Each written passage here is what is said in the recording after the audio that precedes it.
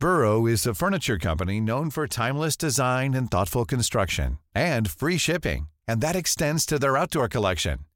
Their outdoor furniture is built to withstand the elements, featuring rust-proof stainless steel hardware, weather-ready teak, and quick-dry foam cushions. For Memorial Day, get 15% off your Burrow purchase at burrow.com/ACAST and up to 25% off outdoor. That's up to 25% off outdoor furniture at burrow.com/ACAST.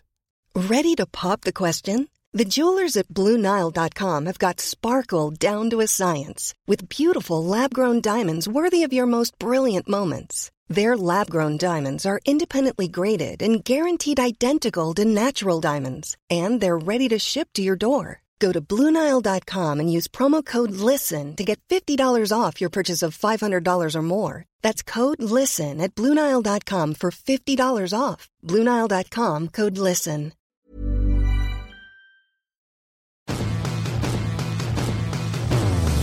You're listening to Blue Jays Nation Radio with Cam Lewis and Tyler Yaremchuk, a member of the Nation Network of podcasts. Episode 28, Blue Jays Nation Radio, take two. And no one's ever going to know this is take two because I fucked up the intro on the first one. I'm Tyler Yaremchuk. He's Cam Lewis. We're back for the first time in a while. We didn't do one after the Orioles series. Third game got rained out. They split 2 games against Baltimore. Really didn't feel like it was even worth talking about. But the bonus to that third game getting rained out, Coombsy, is that now they get them in September. And that's when they'll have Chris Bryant, Craig Kimbrell, potentially Nelson Cruz, just a lot of extra firepower, right? Yeah, the doubleheader it's September 11th. Mm-hmm. And we're going to have probably Max Scherzer starting the first game. And then Barrios game 2. Yeah, that'll be sick. So it'll because Ray pitched the day before. So no worries there. And by then, Hyunjin Ryu's in the bullpen. It's just completely not what we expected at the beginning of the year, but that's definitely how it's going to pan out now. But so we didn't do a pod after the Baltimore series, but we're going to make it up to you, the listener, and we're going to give you a bonus pod before the Texas Rangers series. So we'll do kind of like a first half recap. We'll get someone on to talk about some other teams in the American League and all that stuff and get draft. set. We'll talk draft as well, which is coming up tonight, actually. We'll know probably by the time people are listening to this, they should know who the Jays have selected. So we'll get to all that in our pod next week, either Wednesday or Thursday, probably. But for now, let's dig into 3 Up, 3 Down. It's presented to you by twigandberries.ca. Promo code Nation15 gets you 15% off. Gear up for the next couple months of summer here at twigandberries.ca. Let's go back to that Baltimore series now, Coombsy, and let's start with the game they lost. That's going to be our first down, and that was a winnable ball game. They put up 5 runs against Baltimore. I mean, it was a bit of a late charge to get to 5 runs, but still, the pitching let them down there, and it started with a pretty poor performance from Steven Matz. Yeah, that's it. That's our big down from the Baltimore series is another bad performance from Steven Matz. One thing we kind of got used to from him this season was a good start and a bad start, a good start and a bad start. He's just been kind of a yo-yo all year. But his 2 starts since coming off the COVID IL was, so in Seattle, he did 2 2/3 innings, 4 earned runs. That was bad. That was his first one off. Yeah. And then there's Baltimore, in which he did 4 innings, 3 earned runs, 4 runs in total, 3 earned, 4 strikeouts, 6 hits, 2 home runs. And this is the Orioles. It's not very good. So I'm kind of wondering if Matz is the weak spot in the starting rotation and if they are going to opt to replace him with somebody else, or if they're going to keep letting it ride. We'll talk about who that somebody else could potentially be a little bit later on here in the pod. It's also worth noting in that game, and we'll lump them together, but a really bad performance from Trent Thornton as well. He gave up 3 earned runs in just 2/3 of an inning. When you look over his game logs this season, I mean, especially recently in sort of the last month and a half, not a lot of good there. They now optioned him down. So no more Trent Thornton, and it's kind of a result of that poor performance against Baltimore. I suppose you could say that's kind of the straw that broke the camel's back. So they split the set against Baltimore, and then they roll into the Trop, and they struggled to hit early on in that series. In the first 2 games, the Jays only offered up 3 combined runs. On top of that, they only had 11 hits over those 2 games as well. Something I noticed, their inability to hit with runners in scoring position. They left 8 runners on. They were 3 for 15 with runners in scoring position. Just finding ways to capitalize against a team like Tampa when the door gets opened a little bit and you got a guy on second with a couple out or whatever it is, when you play good teams like that, you just have to find a way to finish off. Jays didn't do that. Well, the reality is that they're playing at the Trop. So everything's fucked up. Everything's bad. Yeah. And if those games were being played in Buffalo, they probably would have won all three of them. And that's just the way it is. There's just automatically the Rays get a weird boost from playing at the Trop. There's all kinds of funky shit happening. The ball hitting the roof and bouncing around. Then there was, that guy in the Sunday game who reached over and it just reminded me of the weird beard kid from Kansas City. It didn't really matter that much, but it happened. And you don't like to see that. And it's just, I would prefer if they burned the Trop down. They demolished it. It exploded. I mean, that would be ideal. Yeah. Like, that should be one of our, if that were to ever happen, that would be all three of our ups on the podcast, as the Trop no longer exists. I just don't want to see them play there anymore. I hate it. When they make the decision to, demolish the Trop and then get a new stadium, that will be a great day for everyone else in the American League East, including the Toronto Blue Jays this series. No shortage of Trop bullshit. The third down we got, and this one is, a little bit more of a conversation as we look into how the Jays are going to have to piece together their stretch drive here to get back in the race. But they won't play the Tampa Bay Rays again until September 13th. That's a long time to go in an important stretch of baseball where they won't have a chance to jump the Tampa Bay Rays now. Yeah, that's the big challenge. Is we wanted to see them do well against the Rays in this kind of 6-game stretch, and they started themselves off in a nice way of doing so. They won 2 or 3 against them in that series in Buffalo, and then they had Baltimore coming up, and they split. The game got rained out. And then they went and lost 2 or 3. So it was no ground was gained. It was a 3-3 out of the 6 games. And now there's only 6 games left against the Rays for the entire season, I think. So it's going to be a huge challenge now to jump them. It was this was kind of a prime opportunity to capitalize on them, and they didn't. So now there's a lot of work to be done beating up other teams the rest of the season. Yeah, they're gonna play them at home, wherever home is, on the 13th, 14th, and 15th of September, and then they're gonna play them in Tampa Bay on the 20th, 21st, and 22nd. So only 6 more games, like you said, against them. No, and right now they're 6.5 back of the Rays as well. So they really have their work cut out for them. We're slowly getting to that point where you're nervously checking the out-of-town scoreboard every single game. And while we're on the topic of the American League East standings, the Jays currently, as of us recording this, sit 4 games back of the Oakland A's for that second wildcard spot. And right now, the A's are up 3-0 on Texas in the bottom of the 5th. So they're likely going to be 4.5 back of the second wildcard spot by the time we're done recording this podcast here. So not ideal, a squandered opportunity when you drop 1 to Baltimore and then 2 to Tampa. There was a chance here for them to really be firmly in the race. Like we talked about on the last podcast, they just had to get hot. And unfortunately, they just sort of kept playing average baseball and never took that next step. Yeah, we were hoping for that from the 9-game set. Didn't happen, but at least it wasn't a mess, right? At least they didn't get swept this weekend. This will be a segue for me. Yeah. It was some pretty big dick shit from Robbie Ray to come in and basically salvage the series for them. It really was. I mean, they scored 3 runs, but it was kind of one of those ace wins where he came in and he slammed the door. Yeah, and that's our first up, is the ace himself, Robbie Ray. I was skeptical about it at first when Cam mentioned it, but I give you credit, Coombsy. You were on this now for a month about Robbie Ray being this staff's ace, and today's performance absolutely cemented that. 7 innings pitched, only allowed the 1 hit, only 1 walk on top of that, which continues to be just the most insane part of what he's doing, is that the fact that this guy went from having the worst control among all starters in baseball to suddenly he only walks 1 or 2 guys a game. It's incredible. He also racked up 11 Ks. It was flat out dominant against a team that was hitting pretty well through the series so far. It's absolutely perplexing to me that Robbie Ray will not be participating in the All-Star game this week. I think it's nuts. Look at how good his numbers are for the season. 3.13 ERA, striking out guys like mad, walks are down. He's one of the best starters in the American League. There's no doubt about it. And he's definitely one of the biggest all-star snubs that's missing from this week. 100%. Yeah, I thought we were going to talk about that a little bit later on, but you're bang on with that. The fact that he's not pitching in the All-Star game, it's brutal, especially when you compare his numbers to some of the other guys who are pitching there. We'll talk about the All-Star game and the break there in just a second. The second up I have, let's stick with the pitchers, and it's Cimber and Richards, who have come in. And I mean, Richards only had the 1 appearance, but it came in game 2 of the series. And I mean, the guy walks in with runners in scoring position. He had to get them out of a jam, and he struck out 4 out of the 5 batters that he ended up facing. It's nice to see that from Richards early in his Jays sort of career here. Cimber again had another solid performance since we last recorded.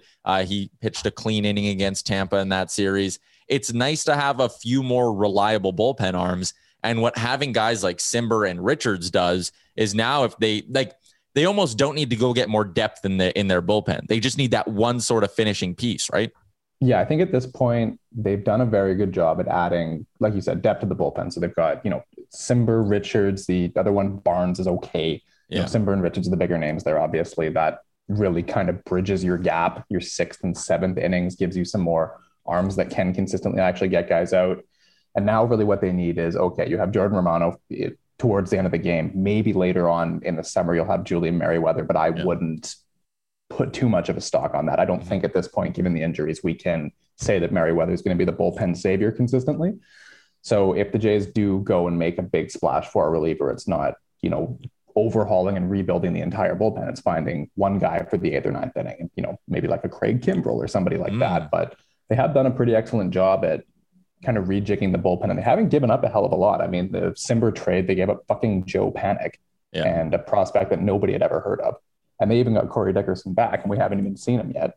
And then in the next trade, it was the Richards trade. It was Rowdy Tellez, and it was, someone who quite honestly managed to play themselves off of the roster. Like, I think given the season that Rowdy had and the fact that he couldn't seem to establish himself at the big league level, the fact he doesn't really play a position, he's an okay first baseman, can't play anywhere else. Like, the Jays are going to have a whole bunch of guys that they're going to have to add to the 40-man this year ahead of the Rule 5 come the offseason. Rowdy Tellez is one of those guys who may have ended up like getting DFA'd.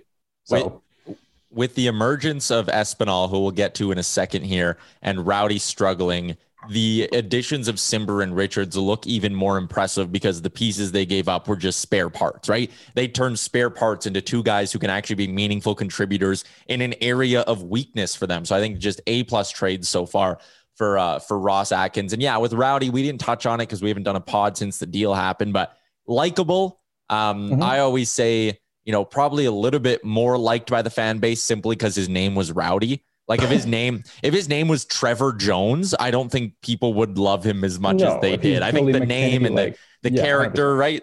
That's why people liked it. Rowdy had a cool vibe. Like his name's Rowdy, and he's a big lefty hitter. He's a big guy, beard, everything like that. And his story was fantastic too, right? Like we all know what he dealt with. His mom passed away and he came up and had that great hot streak, and it was sweet. And I think, any Blue Jays fan would love to see that guy do well. And naturally he gets traded to the fucking Brewers, where like every single former random good-ish Blue Jays prospect went. Like Drury was there, Billy McKinney was there. I swear they had more than that too. It's either the Brewers or the Mets. It's like those are the 2 teams where every single one of them goes. But I wouldn't be shocked to see Rowdy pull it together. I mean, like I've seen multiple people mention, they're like, oh, maybe we'll look back on Rowdy Tellez the same way that people look back on the Minnesota Twins giving up on David Ortiz. And it's like, well, that's a bit of a stretch, but he is good. Like he's all of his peripherals are amazing. Hits the ball hard, does this and that, but he just has never been able to put it together at the big league level. And like Jays are contending, they're trying to win. They can't, sit around and let guys try and figure it out all year. And I think the trade was quite good. Richards, solid pitcher, and that's what they need, is what it is. And it goes back to having versatility as well. Like we saw Biggio play first base today. We've seen Gurriel get reps down there. Like they have guys that can move around the diamond, and it makes trading a guy like Tellez a lot easier to stomach from a fan perspective, where you can kind of go like, I mean, one, he wasn't even on the major league roster, so there's that. But even if he was, you would kind of go like, they got enough guys who can sort of rejig things and fill in. And Vlad's also clearly determined to play every single game this year. So having a backup Vlad isn't even that important. Let's keep moving on the ups, and we'll wrap it up with Santiago Espinal, who every time it feels like I've watched this guy this year, I've sat there and gone, why isn't he playing more? Because he went 3 for 4 in the finale of this series. He's batting like I have it right here. He's batting 306 this season. I don't know if that includes today or not, though, on Baseball Reference. Now with his 3 hit. Oh, it was 321? 321. OPS is up to 786 now after the 3-game hit on Sunday. And that's not, a guy who's only played a handful of games this year. He has 116 plate appearances, and he's batting over 300 this season. And his glove as well is such an asset here. We even saw in the 9th inning today when he runs back into foul territory and makes the over-the-shoulder catch that I thought he dropped at first, and then he just scooped it right up. Like the defense, the bat, the speed, that he is an absolute perfect bench player, and he was really good for them, supplying half their hits in the finale against the Rays. Yeah, no, seriously. I mean, every single time, I swear we do this like once a month. Santiago Espinal has a good good few games strung together, and we're like, why the fuck isn't this guy playing more? I mean, you also look like even if he's not really coming up with hits, like his defense at third is so good. And you look at the stats, like the defensive runs saved, the Blue Jays, the guys they put at third base this year, like Biggio's in the red, Joe Panik was all the way down in the red, like pretty bad stuff. And then you have Espinal, who's at like +8 defensive runs saved. And it's like, why this guy isn't playing third every day, given how much of a challenge it's been for the team, is honestly just beyond me. Like he also just keeps coming up with hits too. I also think that's one of the nicest things about the Marlins trade they made, the Simber and Dickerson trade, is they got rid of Joe Panik, who Charlie Montoyo was just obsessed with using inexplicably. And it just means that we're going to get to see Espinal more, which is great. I'd really like to see this guy playing nearly every day. Yeah, that deal, like especially when you consider who Joe Panik is and what he is as a player, that almost felt like the deal was done. And then Atkins went, actually, you need to fucking take this guy because it's getting out of hand. Like, I feel like the front office might have like really wanted Espinal to play more and they just weren't getting their way with it. So like, you know what? We're going to take away your little shiny toy there, Charlie. And guess what? You're playing Espinal now. And it's been working for him. That's 3 Up, 3 Down, brought to you by Twig and Berries. Free shipping on orders over $75 in Canada. twigandberries.ca. Let's dig into worth mentioning now, and the big one, and it's a couple days old now, but the idea of the Jays potentially coming back to Toronto. The government announced that there's some, I'm out in Alberta and we've been open now for like 2 weeks or whatever the fuck's happening here. But in Ontario, you guys are in phase 3 now, which means things are starting to open up a little bit. And part of that is there's maybe a chance that sporting events can return soon. Yeah, it seems like there's been support from the local and the provincial level to allow the Jays to play. But ultimately, and as has kind of been all along, even with last year, it ultimately comes down to the federal government, whether they're comfortable having people crossing the border all the time. And the challenge so the Jays have reached their 85% vaccination threshold. So they're not the ones that are, holding this back. It's the rest of the league, right? I mean, you just saw, I think the Phillies are well below their 85% capacity, and they just had like 5 guys go on the COVID IL, including Aaron Nola, who was supposed to start a game. And there's a whole bunch of teams around. Like, I don't think the league as a whole is anywhere close to 85%. So I'm a little skeptical that the feds will allow a bunch of non-vaccinated players to come across the border. So that July 30th date that we were all kind of circling and getting hyped about, I think might be a bit of a stretch, and we might have to be looking back to late August. Because then you also have to consider, like, okay, the Jays, they have to get the green light, and then they have to pick up and move all of their stuff from Buffalo to Toronto, which, I mean, it doesn't seem like that much. It's a fucking couple-hour drive down the street, but you're moving operations from one place to the other. It's not easy. So I think the 30th of July is probably optimistic. I had seen some little rumblings on Twitter that people who, like work concessions and things like that were getting calls from their employer being like, are you ready to work? Like, can you come back and work if we need you quickly, and that kind of thing. So that's encouraging, but I do agree. Like they would have, and the Jays are going to have to do this on their own, because I don't think Major League Baseball is going to be too much of a help. Like, I personally don't think they give a shit if the Jays are in Buffalo or Toronto. But you'd probably have to come up with some sort of plan where, players are being tested right before they get on the plane, right after they land. You probably have to have some sort of agreement where, like, you're telling the teams coming into Toronto, like, you are going to the hotel and you're not to be out and about, similar to what the NHL had to do for the Vegas Golden Knights and Montreal Canadiens, right? They allowed them to go across Tampa Bay Lightning and Montreal Canadiens, and Vegas, I suppose. They allowed them to come across the border and all that, but there were strict rules. You were in sort of that quote unquote modified bubble. So it'll be interesting to see, but I agree with you. I think that July 30th date might be just a hair too aggressive. Right around the corner. Yeah. Like, that's fucking, a little over 3 weeks away. It's 3 weeks away, under 3 weeks away. So yeah, I think that's tough, but it'd be great though, if they're in the hunt and they're like 2 games back of the wild card spot, or 1 game back on like September 1st, and they come up to Toronto to like play out the last few series at the Rogers Center, even if there's only like whatever it would be, 30% capacity in there, it would feel like a packed house again, similar to what we saw in Montreal for the Stanley Cup Finals. Because what it would be is the date they're looking at, the kind of, so what it is right now is the 30th. They come back. It's 3 against Kansas City, and that's the long weekend, the August long. And then it's Cleveland and Boston. So that's a pretty exciting stretch. And they hit the road for a couple of weeks, and they're back on the 20th. And it's Detroit and the White Sox. And I'm thinking like, okay, imagine late August, like August 20th, like they're right in the mix and they come back first game there in like 2 years. Like, God, that'd be insane. Insane. Unreal. Pop the lid off. Yeah. Well, you can't have the dome closed. Otherwise that could close the dome, which would be fucking hilarious. Just like imagine like a rainout in a domed stadium because they're not allowed to close it, or like fans aren't allowed to be there because it's fucking closed. You would think they'd have to get like some sort of special exemption, right? For it to be like, all right, if we have to close the dome, like there's maybe not that much of a difference here if it's like open or closed, or they're like closing half of it to cover the field, but it's still technically open air. It's like a sliver up there. Like, nope, that's outdoors. It's honestly an absolutely nuts thing to like wrap your head around. Imagine having this conversation 2 years ago. No kidding. Let's talk about some trade targets here. And the big talk last week was the report, I believe it was from John Heyman, that the Jays may have interest in Nelson Cruz and acquiring his big bat and tossing him into the lineup. I'll let you go first because I'm not sure how you feel on this. I certainly have a take on it, but I'll let you go first. The idea of acquiring Nelson Cruz, thumbs up or thumbs down? I mean, I don't know. Like, I'm never going to be totally against acquiring a good player. And Nelson Cruz is good. He's going to the All-Star game. He's batting .304. His OPS is 927.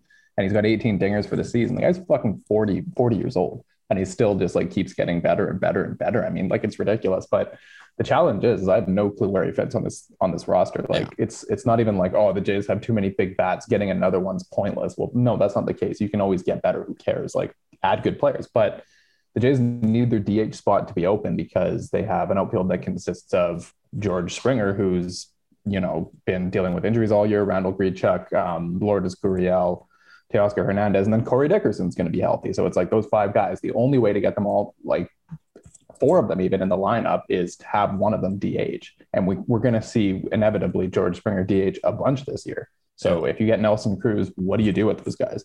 Are you comfortable with Springer never DHing basically? Are you comfortable throwing Nelson Cruz in left field? He hasn't played in left field since he was in Seattle in 2018. Yeah, he hasn't played a position since 2018. He's been strictly a DH. And that, I don't love that either, because again, at 40 years old, I'm not just going to be like, hey, Nelson Cruz, I hope you remember how to play somewhere. He was never good in the outfield, even when he was younger. Like, remember his for the Rangers in, what was it, 2011? Oh, against with St. the Louis. David Freese shit. Was that him? Yeah. He's never been good in the outfield. He's not going to be good now, 3 years up, like off from playing the position. Like, it's a weird situation, but I don't know if they're comfortable DHing him, then fuck it, why not? I guess he's also a righty bat though, right? Like if he was a lefty bat, I would be, a little bit more intrigued with the idea, but I like the versatility they have in their lineup with the 4 outfielders. One of them can DH, or you move Biggio to first when Vlad needs a DH. Like there's so many different ways they can construct things. And I worry that if you bring in Cruz, yes, he's a better bat, but he kind of hurts your ability to do that a bit.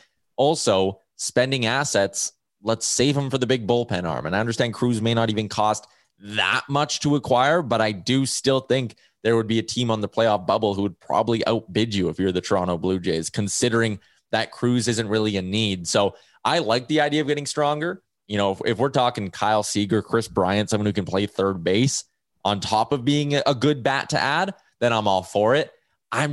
I don't think Nelson Cruz is the area to be shopping right now. I think you still got to focus on getting a couple or 1 or 2 more arms, one of which being like a real impact arm. And I'm just not sure if adding a strictly DH to this lineup actually does that much for you. I understand that like bringing a guy into a good lineup will make him a better hitter. It could help you turn over the lineup to the top a little bit more often as well. I'm just not 100% sold on Nelson Cruz. Let's keep moving on here. How to handle the rotation coming out of the All-Star break. And this is a really unique spot for the Toronto Blue Jays. The home run derby's Monday, All-Star game Tuesday, Wednesday, Thursday they have off, and then it's Friday against the Rangers. So hypothetically, you could have Robbie Ray pitching that first game against Texas. And, I get that maybe you want to rest him a little bit for down the stretch, but if this guy's your ace, he's your workhorse, you should be able to throw him back out there on Friday. And if you do, that means he would pitch Friday. You would also get him into one of the games against the Red Sox in the 3-game series, and you would have him for the 4-game series against the Red Sox. So you get an extra start out of Ray against Texas, which helps coming out of the All-Star break. Then you would get him twice for some big games against the Boston Red Sox as well. I like the idea of going with Ray once again on Friday. It's still 4 days rest. It can be done. Are you for or against a Cam? Yeah, no, absolutely. Raise the ice. So that's who should start first coming out of the All-Star break. I think that's pretty easy for me. I also think this is a nice chance for them to like finally break up the lefty-righty combinations they have. Yeah. So they can finally do like Ray, Manoah, Ryu, Stripling, Steven Matz. And actually, that's another question is like, okay, is Steven Matz still in the rotation? Are they going to keep rolling with that? Or is, maybe Thomas Hatch down in AAA, his last outing, July the 6th, he pitched 5 innings, allowed only 1 hit, no earned runs, 3 walks is a bit problematic, 6 strikeouts. Is he going to come up and be a starter? Is he going to do what he did last year and pitch 2 innings out of the pen? I don't know. I think a lot of us are kind of sick of Steven Matz at this point. He was really good early on. Now he's not. And a lot of us are kind of sick of it, but I'm not sure if the Jays are ready to pull the trigger on him not being in the rotation, but I would guess that he's one of the 5 coming out of the All-Star break. My rotation, I think I might ride with Steven Matz a little bit longer and give him one more chance because he did have the COVID thing early and, maybe he's just struggling to find his form. But I think I would go Ray the first game out. Then I think I'd go Hyun-Jin Ryu the second game out. And then I would go Manoah to give me the big righty. And then from there, throw Stripling and Matz down there. Make sure you never have 3 righties in a row. But I think you can go Ray to Ryu because they're just so different, right? That it almost doesn't matter that you got 2 righties. And with Manoah, just pushes him a little bit further down in the rotation here. And again, ensures you would never have 3 righties in a row at any point, right? Or sorry, three lefties in a row. 3 lefties, that's what you meant. Yeah, that's fair. Fair enough. Let us know, though. Tag us, Blue Jays Nation. What should the rotation be coming out of the All-Star break? Flood the timeline with it. Let's make this the biggest debate of the season in Toronto. Fuck us up with all this. Throw it all at us. We want Anthony Castro starting the first game out of the All-Star break. Let's hear it. I don't give a fuck. Only Call up Simeon Woods Richardson. Let's do it. Who cares? Let us know. Another big storyline, the draft coming up tonight. Coombsy, can you give us sort of a breakdown of what to expect this evening? The Blue Jays will draft a new player that nobody will have ever heard of unless you're like a complete nerd. Yep. And everyone's going to frantically Google the guy's name. And we're either going to absolutely love this guy or we're going to absolutely hate this guy. And odds are he's probably going to be pretty good given the team's first round drafting record, to be honest with you. What it kind of looks like right now, I mean, all jokes and bullshit aside, is so the Jays don't have their second round pick this year as a result of the Springer signing. So what I would expect is they'll draft somebody with their number 19 overall pick. I think that's where they're picking, 19 or 20. And they'll probably draft a guy who's projected to go a bit lower so they can sign them under slot and then compensate in the later rounds of the draft with more high slot deals. This is pretty much exactly what they did back in, it was 2018. Jordan Groshans was ranked well below where they selected him, and they signed him below his slot value. And then they drafted his high school teammate pitcher, Adam Kloppenstein, in the 3rd round and signed him way above his slot value. So that's my guess. We'll see something like that. Something similar. And that certainly worked out for them when they did it last. Yeah, 100%. So that's basically it. That's the preview for me, is I wouldn't expect an exciting, sexy player in the first round. Wait for the later rounds. The Jays will draft some interesting, high school or junior college types and throw money at them. That's when it'll be fun. Fair enough. Another debate that was going around Twitter today, and we talked about this earlier with Robbie Ray being so dominant. He is the ace now. What's his next deal going to look like? Well, the comparison that kind of stands out for me, and I think at this point might actually be kind of conservative, is the deal that the White Sox gave Dallas Keuchel after his rebound season in Atlanta. So Keuchel signed that 1-year deal with the Braves 2019, and across 19 starts put up a 3.75 ERA. Not great, pretty good. And then he signed a deal with the White Sox that was $18 million per over 3 years. And I think that's what I was thinking like a couple of weeks ago. And now I think honestly that looks really conservative. Yeah. Given Ray's been significantly better than what Keuchel was in 2019 for Atlanta. So it's like, I don't know. Like honestly, at this point, I think he could push the same deal that Hyun-Jin Ryu got, which was 4 years, $20 million per 80 mil. Like Ray has all the stuff that MLB teams like, right? Like he strikes guys out. He's not that old. I think he's just turned 30 or he turned 30 He doesn't right away. turn 30 until October. Yeah. So, I mean, you give him that Ryu deal. I think that's what he'll command in the open market. If the Blue Jays do that, I have no idea, but that's what I think he'll be worth. In fact, he's 30 years old, like 5 years, $100 million.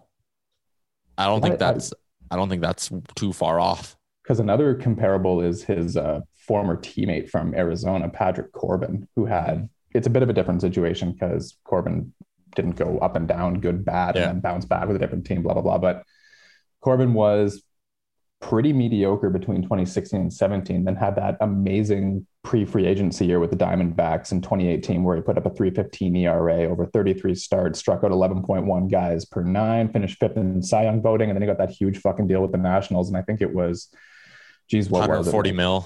140 mil over like 6 or 7 years, I think. 6 years. And then, it worked out for the Nationals. They won the World Series right away in his first year, and he was great for them during the World Series. So, I mean, could Robbie Ray command that deal? Maybe. I mean, at this point, if he keeps pitching like he did on Sunday, that's what's going to happen. He's going to sign a huge fucking contract. I hope it's with the Jays, but I don't know.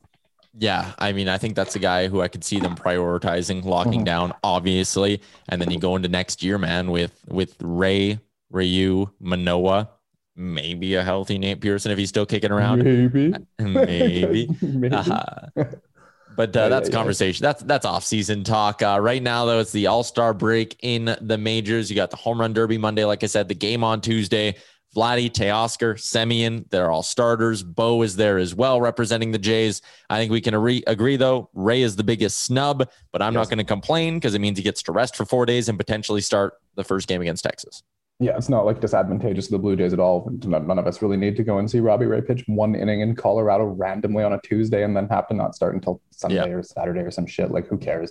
Actually, the more interesting snub for me is Jordan Romano, who's been really quite good this year. Meanwhile, Aroldis Chapman's in the All-Star game with like a 4.5 ERA, and he's absolutely been melting down lately. And it's kind of hilarious that he's still found his way in there, but that's just your Yankees bullshit kind of standard stuff. But whatever, it's the All-Star game. It doesn't matter. They have 3 starters and 4 guys in there. Can't complain about that. Yeah. No one in the Home Run Derby for the Jays. You still going to watch it? The Ohtani thing makes me interested. Yeah. I want to see like what he'll do. I want to see. Yeah. It's also the fact it's at Coors.